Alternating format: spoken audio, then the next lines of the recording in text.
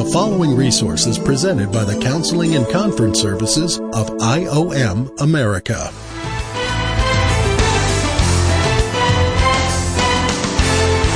Welcome to A Counselor's Point of View. Hi, my name is Steve Finney, and I will be your host. We want to welcome our online listeners today. We are on number 65 in our series, our finance series. Today we will start a mini-series. There's going to be 3 weeks of this particular topic, and it's called The 16 Lies of the Antichrist. I really want to encourage our listeners not to freak out when they hear end times terminology connected to simple topics like finances. And I know there's even some, because I get texts or emails of, Finney, why do you always have to associate everything with the end times? It's because we're in them. Okay, it's not sneaking up on us. We are in them right now. From the time that Peter started talking about it and Paul started talking, we were in the end times back then. We're in the end times today. How much is a lifespan to God? What's some of the terms that have been used in the Bible? So 1,000 years for us is just one day for God. How many years has it been since Jesus walked the face of the earth? 2,000 years. And that's simply 2 days to the Lord. 2 days. If you look at some 85-year-old man and he's, months before he's going to die or whatever, how much is that to God? It's a vapor. The Word says that a man's life is a vapor. Do you know, for God to be able to sneeze out the end times, it's going to take every human life that ever lived to be in His nostril? If one life is a vapor to God. So you see, when Jesus took His last breath on that cross, and He said, "It is finished," and then He died, the end times started. And the time from that last breath to today of preachers preaching this morning all over America, all over the world, is nothing. Do you understand? From God's calendar, the whole thing from forming this planet to burning it up is 7 days. That's it. So you see, the judgment on Satan is happening very quick to God. Satan is not locked in our time span. I'm telling you, these walls do not stop Satan or his followers from walking to and fro. The enemy could have a representative outside these walls, and these walls do not affect them. It doesn't keep them separate from us. When your father dies and whatever sins that he's carried on through the generations, just because he dies, they don't die. They get passed on to the head of the home. And then when he grows old and he dies, it gets passed on to the next one and the next one. It's called sin of the forefather. But see, we like to be lied to. We really do. Our flesh loves to be lied to. We love to have people go through the community and lie to us. Everything's going to be okay. And to say all these positive things. That's that prosperity gospel. Everything's going to be fine. Oh, so God's a liar. You want to know what the goal is here, guys? Of number 65 of our financial series, the 16 Lies of the Antichrist, is for Satan to get you to say, God's a liar. This stuff isn't going to happen. Life isn't that bad. There's no doom and gloom in the air. Really? There's more liars than God, because the scriptures are filled with warnings. Yeah, that's a That's a big problem. Someone who would be bold to read out our scripture for today, 2 Corinthians chapter 10, verses 1 through 5. Whoever would like to read that, just go ahead and read it out. Now I, Paul, myself urge you by the meekness and gentleness of Christ. I who am meek when face to face with you, but bold toward you when absent. I ask that when I am present, they may not be bold with the confidence with which I propose to be courageous against some, who regard us as if we walked according to the flesh. Okay, stop. What exactly is being said there? Jenny said to me yesterday, there's just a difference with hearing the word read to you versus reading the word. So one, I think we should stand when the word is being read. And two, we should listen differently than even when we are reading the word. So stand up and Janie, read that portion of the passage again. Now I, Paul, myself urge you by the meekness and gentleness of Christ. I who am meek when face to face with you, but bold toward you when absent. Okay, what is he saying there? I'm meek when I'm with you, but when I'm away from you, I am bold. Exactly. See, there should be no reason for Paul to be aggressive with the people he's ministering to that love him. But when he steps away from them, they hear stories of how bold he is, and he literally shakes the foundation of the enemy. I mean, there were demons that said, we know Jesus and we know Paul, but who are you? See, I just want you to understand, that's their leader's reputation here.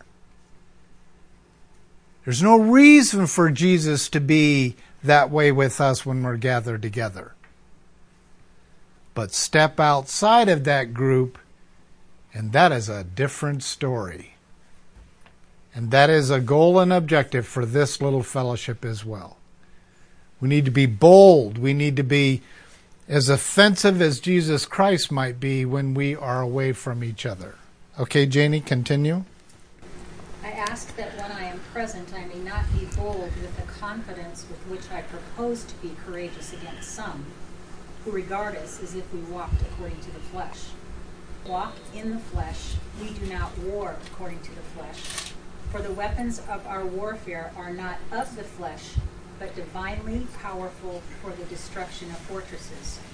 We are destroying speculations and every lofty thing raised up against the knowledge of God, and we are taking every thought captive to the obedience of Christ. Okay, we're talking a lot of power that's being presented to us here. How is it possible for a lie to hold up under what we just read?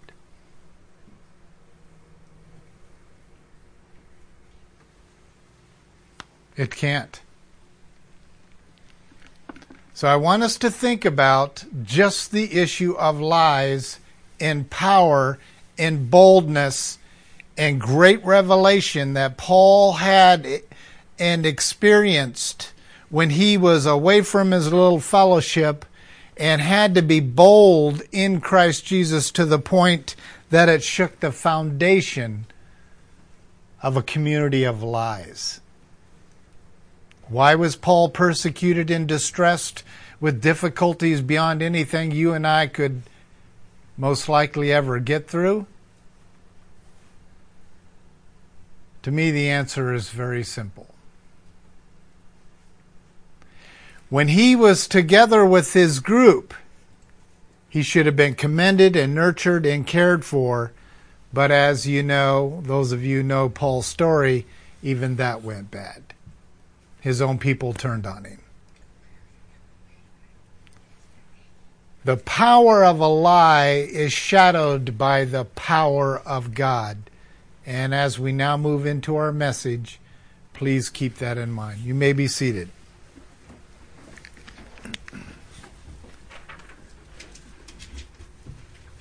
Satan himself is a control freak. And people who tend to follow him tend to become control freaks. Now, what really is a control freak?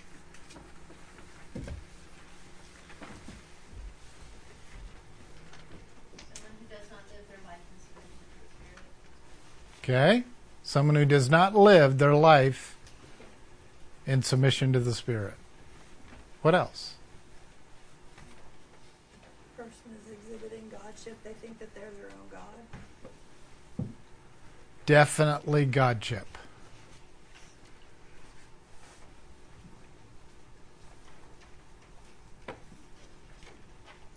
You know what messes with my mind? How in the world Satan is going to gain control over the entire world? That just messes with my mind. I don't go through an average day. I don't go through an average week and think about how is he going to do that? How's he going to infect every human being walking the face of the earth and get successful control of them? Except for the indwelt believers. I already know. Scripture already tells us what he's going to do about that. He's not going to let us buy, sell, or trade. Just 3 simple things is going to kill us off. We won't be able to get food. We won't be able to, you see what I mean? Just 3 simple things. You indwelt believers who don't have the mark, you cannot buy, sell, or trade. So however you want to try to survive, just give it your best shot. But the rest of the world, he'll have 100% control of their minds and their bodies. The other thing that flips my mind out, it took me 7 years to study the book of Revelation to get that book printed. And I got to tell you, what kept going through my mind as I kept studying the history of the book of Revelation, the history of the characters in it, the history of the Bible itself, I never quite got why God would always offer a way out, and there would be these people that would come back and still shake their fist at God. Over and over and over and over and over. To the very last breath of man. They never got it. I mean, you think about the pestilence, and you think about rivers turning to blood, and you think about, the wars, and you think about the rumors of the wars, and you think about all that happens in the book of Revelation, and they still shake their fist at God and go, who do you think you are? We're trying to worship our leader here, who rules the entire world as a control freak. A control freak is someone who has to have control of everyone in order to feel like a leader. That's a control freak. And that describes Satan clearly. Opening slide, here's our points. Number 1, true indwelt Christians live in 2 worlds. Someone please tell me what those 2 worlds are. Ian, you want to take a guess?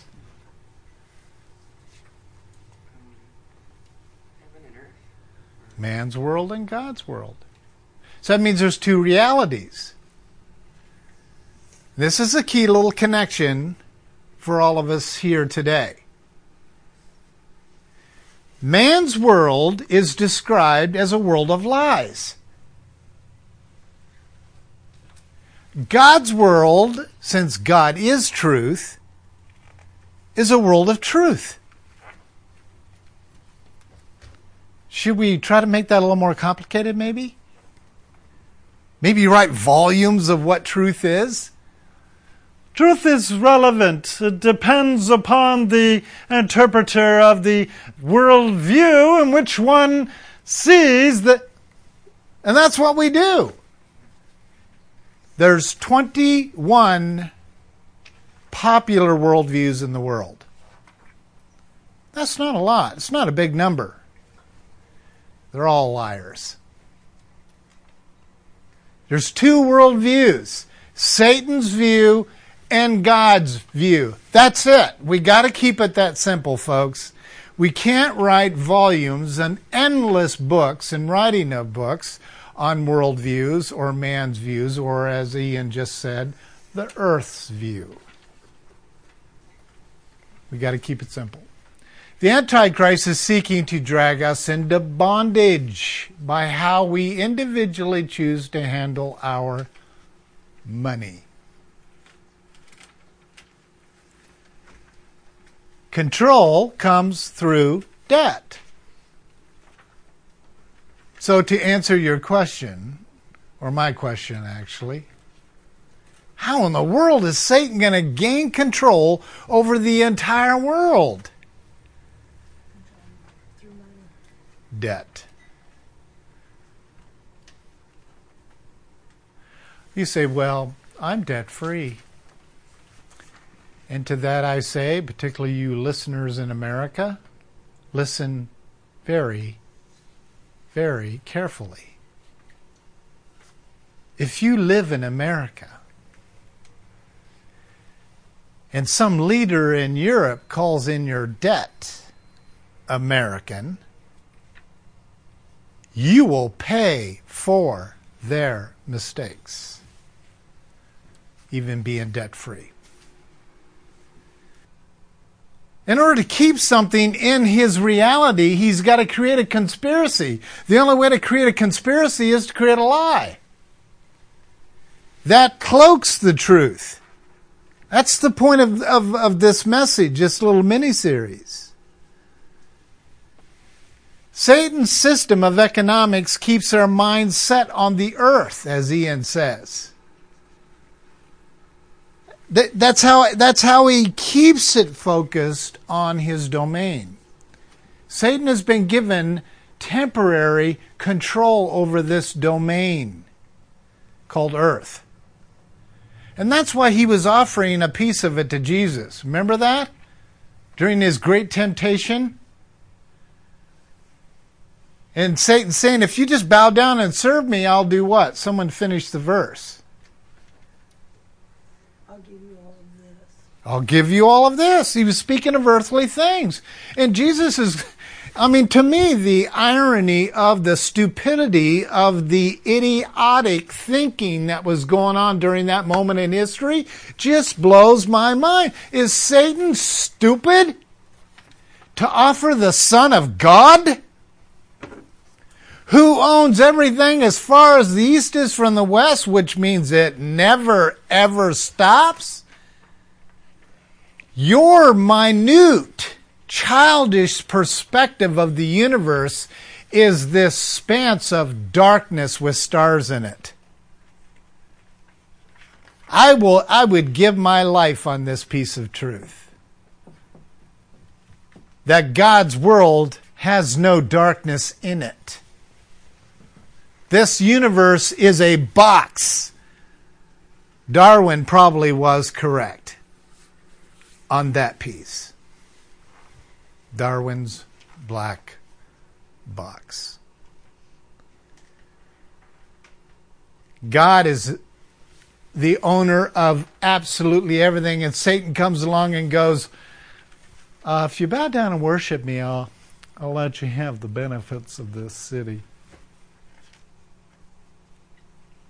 And here Christ is thinking, my daddy's going to burn that city up.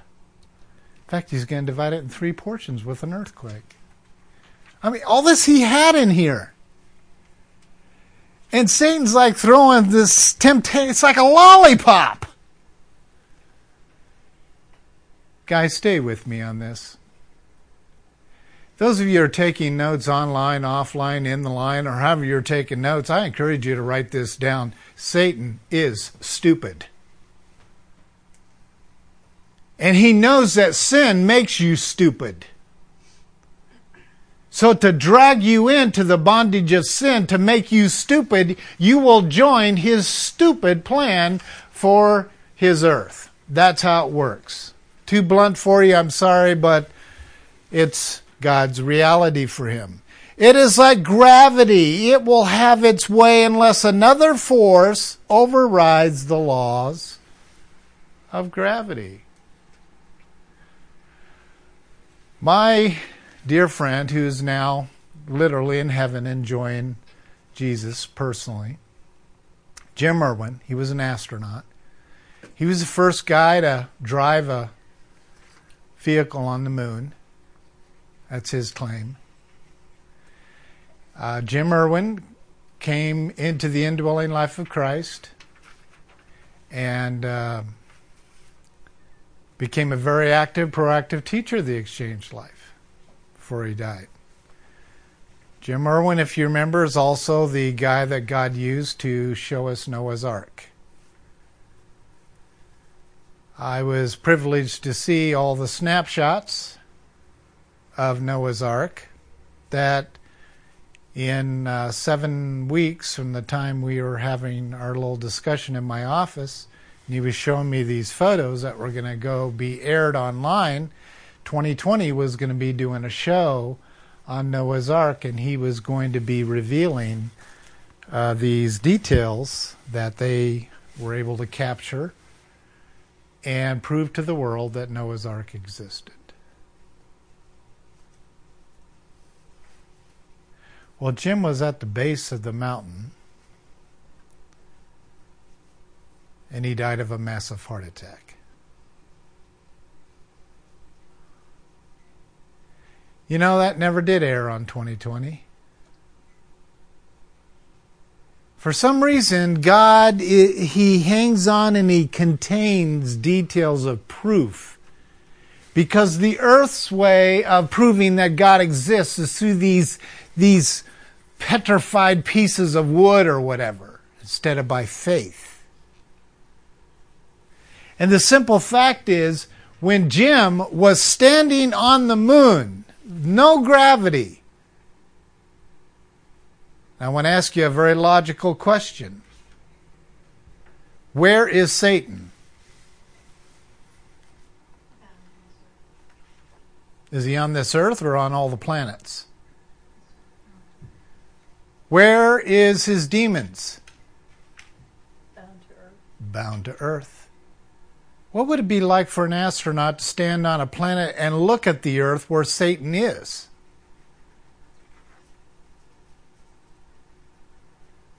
Now, a logical mind like Jim Irwin thought of that as he was standing there looking at the earth, and he's on the moon. There's no gravity, and sin is like gravity, and Satan's on this earth, and all of his demons are bound to this earth. That means that these planets do not have Satan's presence. There is nobody going to convince me of that. So how in the world did Jim Irwin get saved standing there staring at the earth? He said to me as he stood there and looked at this beautiful marble in the sky, in space, the evil that he did feel was completely within him. And God clearly showed him that he needed salvation because of the sin of the seed of sin that is in him. It wasn't around him. On earth it is around us. We sense it every day. Whereas for Jim that day it was in him. Because all people are born to go to hell unless they accept the indwelling life of Christ.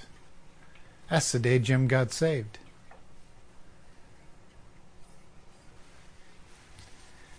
Confirming the image of the beast. Point number 1, the world, the flesh, and Satan himself, of course, conform to this image of beast, which means not human, not spirit really. It's kind of a mixture of the two. We have movies out there right now, Lord of the Rings or Narnia or whatever. I don't know if you guys have noticed this or not, but in society as a whole, particularly for our children, Satan has worked to turn beast into pleasant figures. Your average cartoon does not have humans in it. It has beasts who act like humans. You with me? The best way to stop a movement in our society is through the children. So I'll tell you what, let's put out a movie about a deer and let's call the deer Bambi. One of the very first beast movies that became popular for children. And 40 years later, we have a whole society who refuses to kill deer because of a cartoon of a beast made nice. But that's how the enemy does it, guys. And spaceships, movies of spaceships coming out of the sky are just replicas of the New Jerusalem that's coming. And the aliens on other planets and whatever, and they come and they're evil and they're going to kill off us here on Earth. I'm telling you guys, Satan's on this planet. Not some alien planet a couple solar systems over. The logic of God does not even connect to what is going on in our media society today.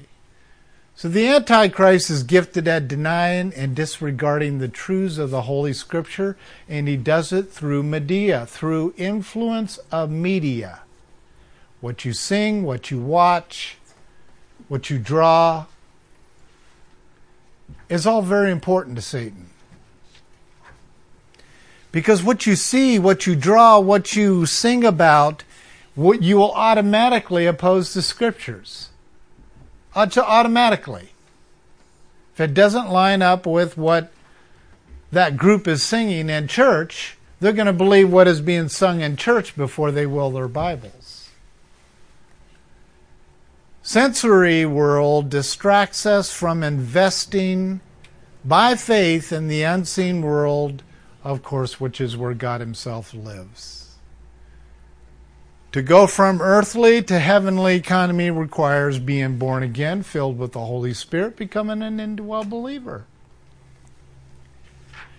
Resources of the believer are not found in the seen world, and now becomes our critical point of the exchange life is it's got to switch this way. Worldview's got to go from earth view to setting your affections on things above.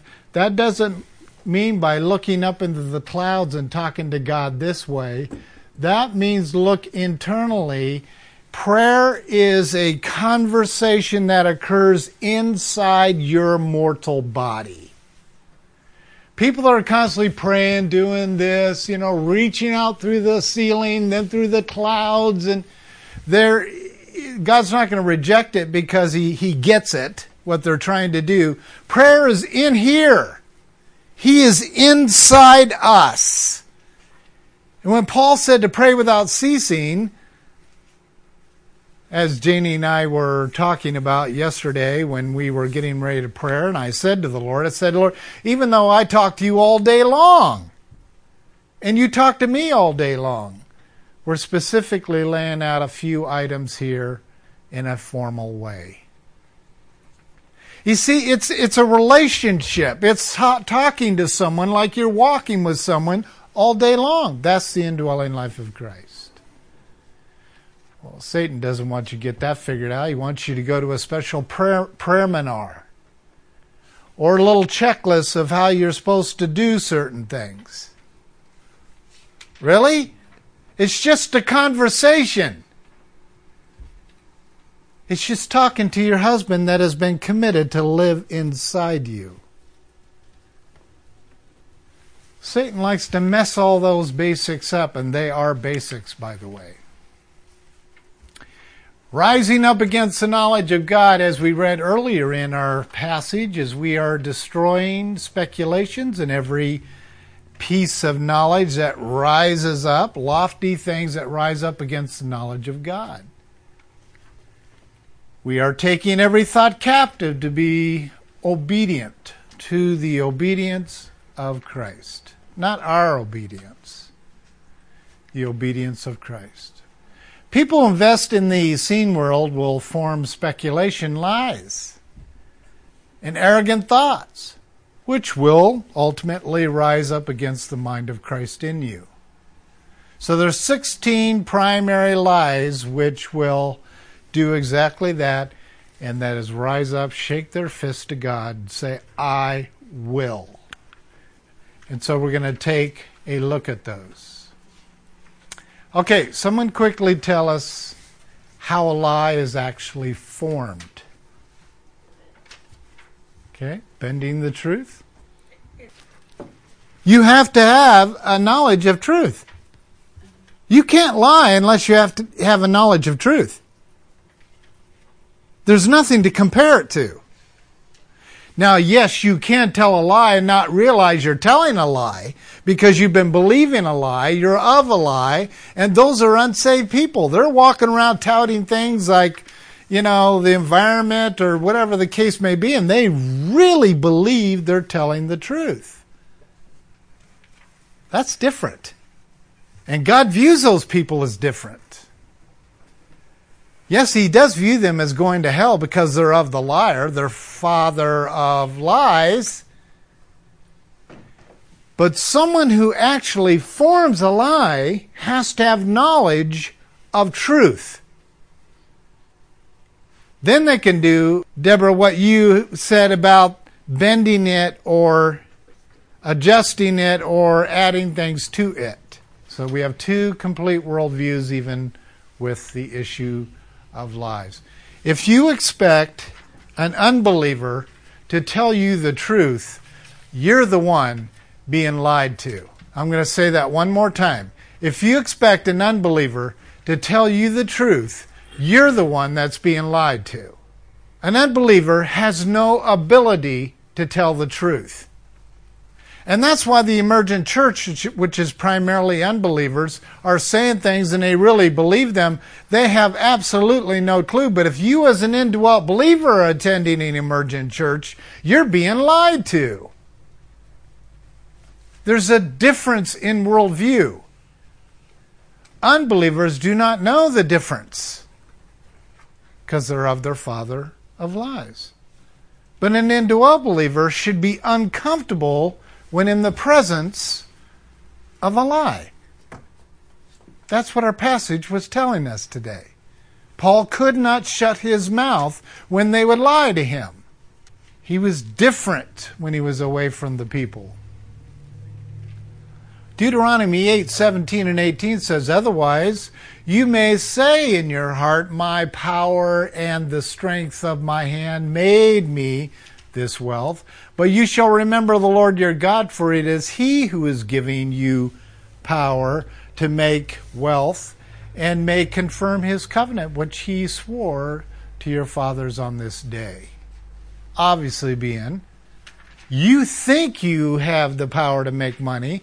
You think you have the power to manage the things on the earth. But God's saying, I'm the one that even gives you that. Well, it makes Satan quite jealous, actually. So my guess is there's nothing more that provokes God to prove He is a jealous God than for a man to profess that his financial area of life was and is attained through his own strength and power. You steal one droplet of power from God and you will have His attention. It's a promise. He doesn't care about your silly little coins. He doesn't care about the worthless paper that it's printed on. He cares about you robbing from him. Unless a body member is put into the position of depending upon the full body of Christ to live hand to mouth, I personally do not believe that one can truly experientially understand truth. Number 2, 2/3 of our world's population lives on less than $2 a day.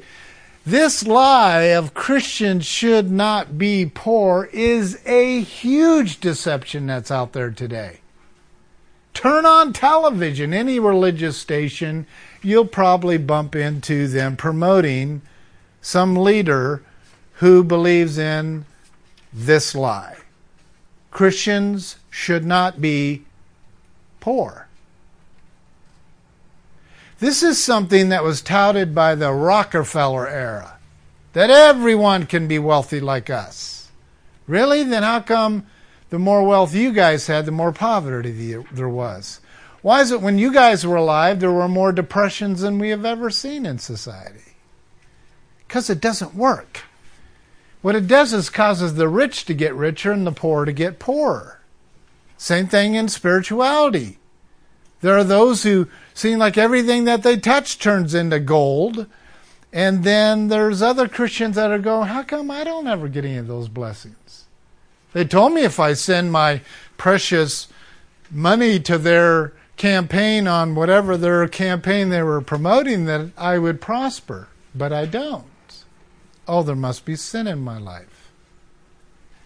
So $2 a day. You know, back in the early 1800s, when we went from $1 a day paying people to $5 a day, that was huge, wasn't it? And now here we are in 2015, and we look around the world, and we look at these poverty-stricken countries, and the standard today is still $2 a day? And if we're under-exaggerating, let's give them $5 a day or $10 a day. You'll see very quickly we have a problem on our hands. A little over 75% of the world's population will never have the resources available for them to even adopt prosperity doctrines. There's no reason. In order to have prosperity doctrines relevant, you have to have a prosperous society. You got to have money in the bank. You got to have paint on the shelves. You have to have cars on the car lot. But see, we're spoiled. We are lied to by what we see around us. And you go to your average country, and they have to import cars, or they have to whatever. It's just not available to them. So prosperity doctrines only work in a prosperous society, i.e. is what America has been, and soon not to be anymore. So the Lord is having His bridal members for His Son to gather often, to share what they have in common, and to depend on each other for all of their basic needs. What was normal for the church back then will become normal again. We'll have to. Proverbs 22:2 says, the rich and the poor have a common bond. The Lord is the maker of them all. Lie number 3 is we determine our own financial success. Really? I've tried everything I know how to do to be financially successful in ministry. I've tried marketing plans. I've tried hanging out with the right people. I've tried hanging out with billionaires and millionaires. I've tried, banquets. I've tried a lot of things in ministry to try to be among the big boys. And for whatever God's reasons are, He keeps me in hand-to-mouth ministry. Good reason, too. We need to discover and embrace the source of our supply, and that's what God wants us to realize. The Father arranged a very miraculous system of provision by mandating the Holy Spirit to come and live within us as born-again, indwelt believers. That's the source. Pray without ceasing all day long. This system of function puts the new believer in the position of looking inward for his resources instead of externally. That's why I love to hear or read about people's position about prayer. If the prayer sounds to me like they're stretching externally, it tells me where their faith is as a believer. But if it's very personal, and it's very relational, he's right here. It's a confession. I don't need to cry out to God. That's Old Testament terminology. I need to cry into God. You see, He's in here. I just need to talk. I just need to walk and talk to Him. And sometimes it will be a little more organized than other times. Wealth in heaven is for the divine purpose of glorifying God and expanding the radiant beauty of His vast domain. And that's not earth. Ephesians 1:3 says this is the kind of wealth the Lord is asking us to embrace, not the kind our mortal flesh can muster up in order for our retirement years or to be more well cared for here on earth. Line number 4 is a responsible Christian can achieve. Wow, I know a lot of Christians who can't achieve because of physical, psychological, or spiritual reasons. This lie is the clearest satanic example of stubbornness of the Antichrist. First, don't succeed. What's the saying say? Try again. So we raise children to be good workers and trying until they get it. Well, if you have a prosperous family around you and you have a prosperous society around you, that might make them successful. But if you don't, no matter how hard they try, they're going to be failures. In this society anyway. So Satan works to deceive mankind into thinking that he too can achieve financial independence and true happiness apart from God.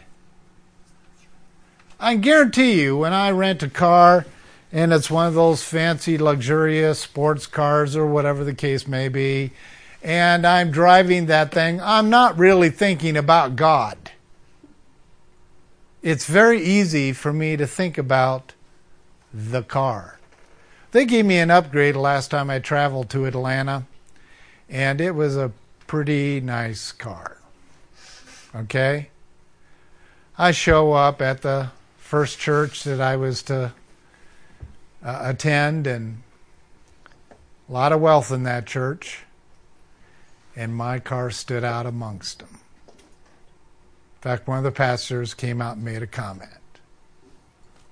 But actually, I was able to say this was a blessing from God because what I actually paid for was one of these compacts. And this lady, for some reason, said, hey, we have a brand new, never been driven, blah, blah, blah.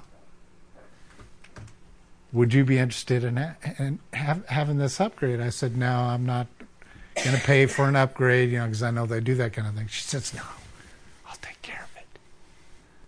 Well, I was able to thank the Lord for the upgrade, but I got to tell you, my flesh waged war the whole week.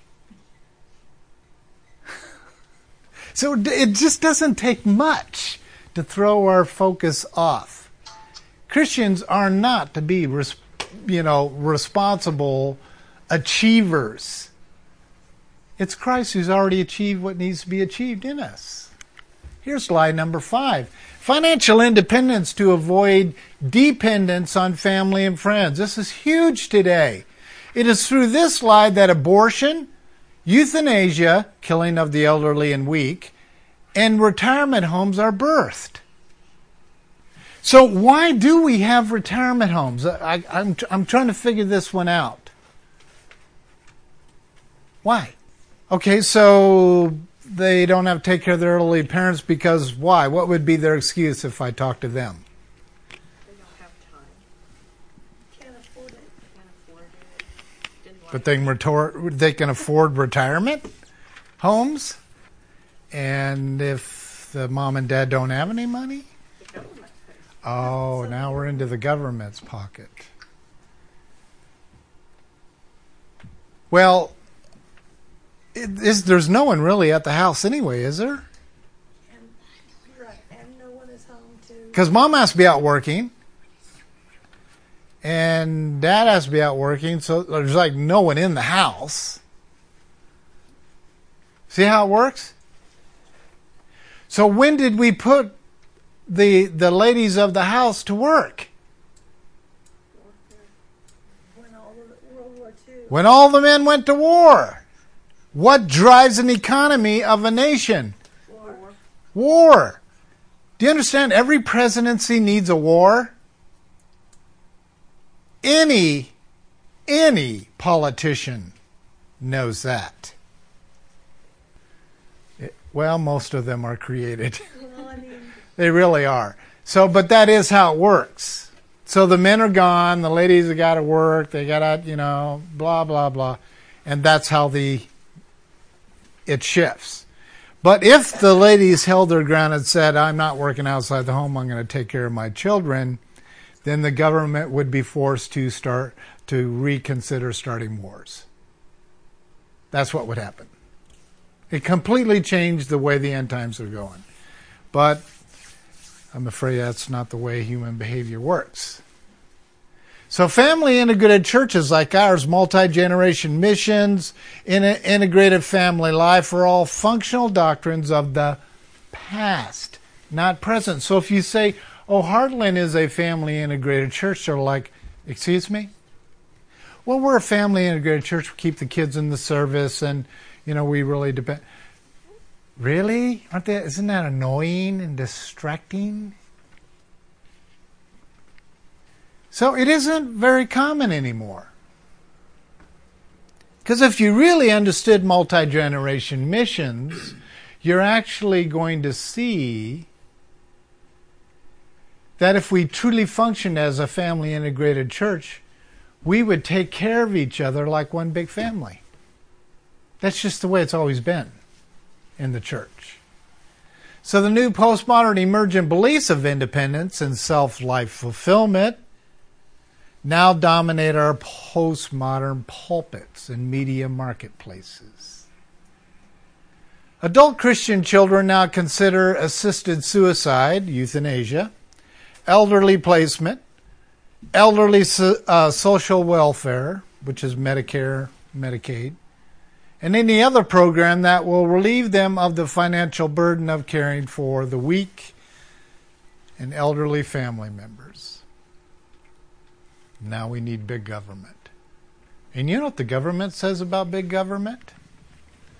Oh, you want big government because you're irresponsible and taking care of your own responsibilities? You want us to take care of you? Then you're going to pay for it. So we're going to raise your taxes. Janie and I went on a tour of Norway, and, it was a ministry tour, kind of. And we were hearing from all these people that they are taxed 50 to 60% of their income. But guess what? We'll take care of you. We'll pay for all of your hospital bills, all your children's births. By the way, when your children are born, we own them. And they do. So this thing that you're hearing in our government about who's going to own our children, this new UN charter that's been released to America, and they're just waiting for us to sign on. When that finally gets agreed, and once we sign on, the government will own your children. You say, oh, that's all conspiracy. We'll see. I always love it when someone says conspiracy because I get to go, we'll see. And it's usually 5-10 years later that they go, you got to be kidding. They talked about this 10 years ago and now it's in front of us. Because all you got to say is we'll see. Because it's in the Bible. These things right here are all in the Bible. It's warning us. It's coming. You can't take care of your grandmother and grandfather. You can't take care of your mother and father when they're weak and frail anymore because there's no one in your house to do it. Nor do you have any money because you're in debt. Now we are forced to go with big government. Forced. But see, people are used to this insurance and used to things, you see, and all that's going to change soon. It's all going to change.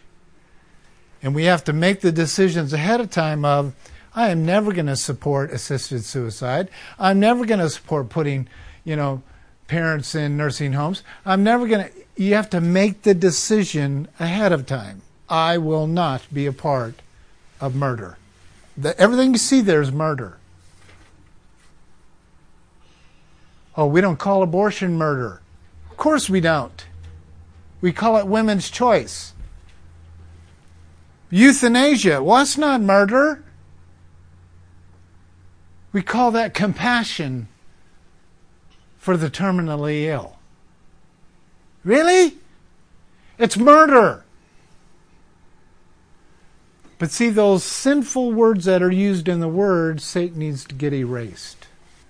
Here's our identity statement for today. Postmodern way is... Survey says,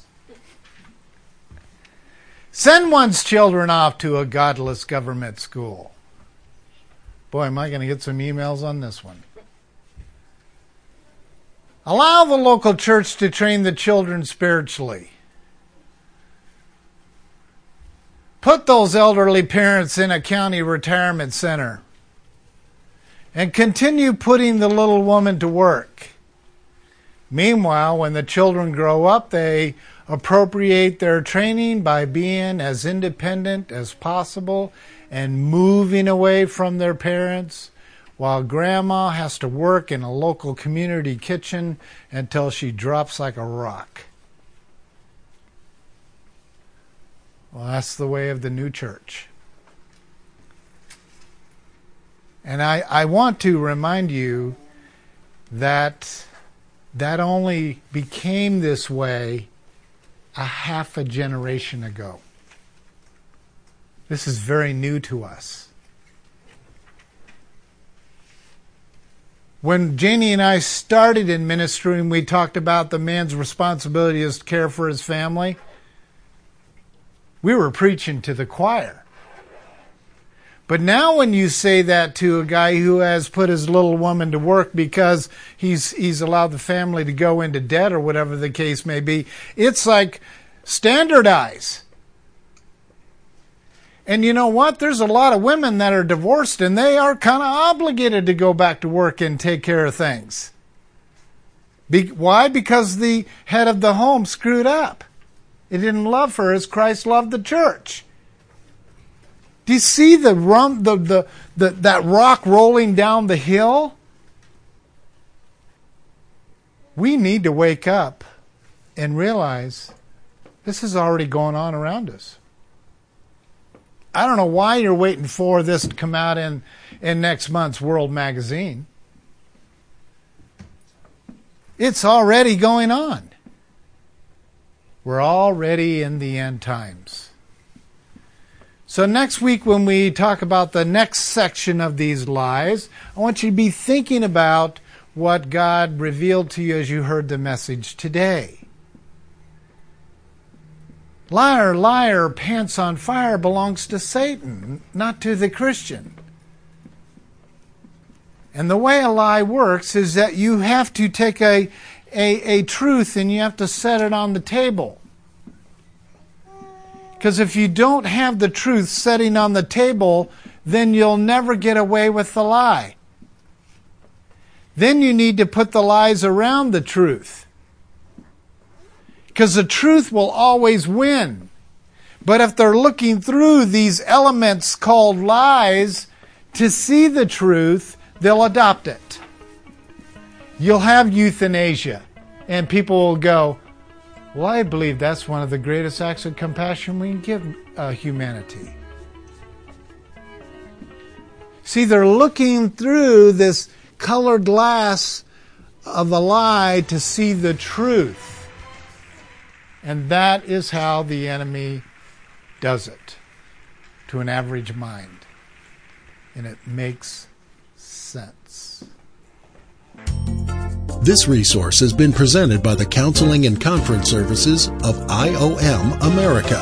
For more information about our ministries, visit us online at IOMAmerica.org. That's IOMAmerica.org.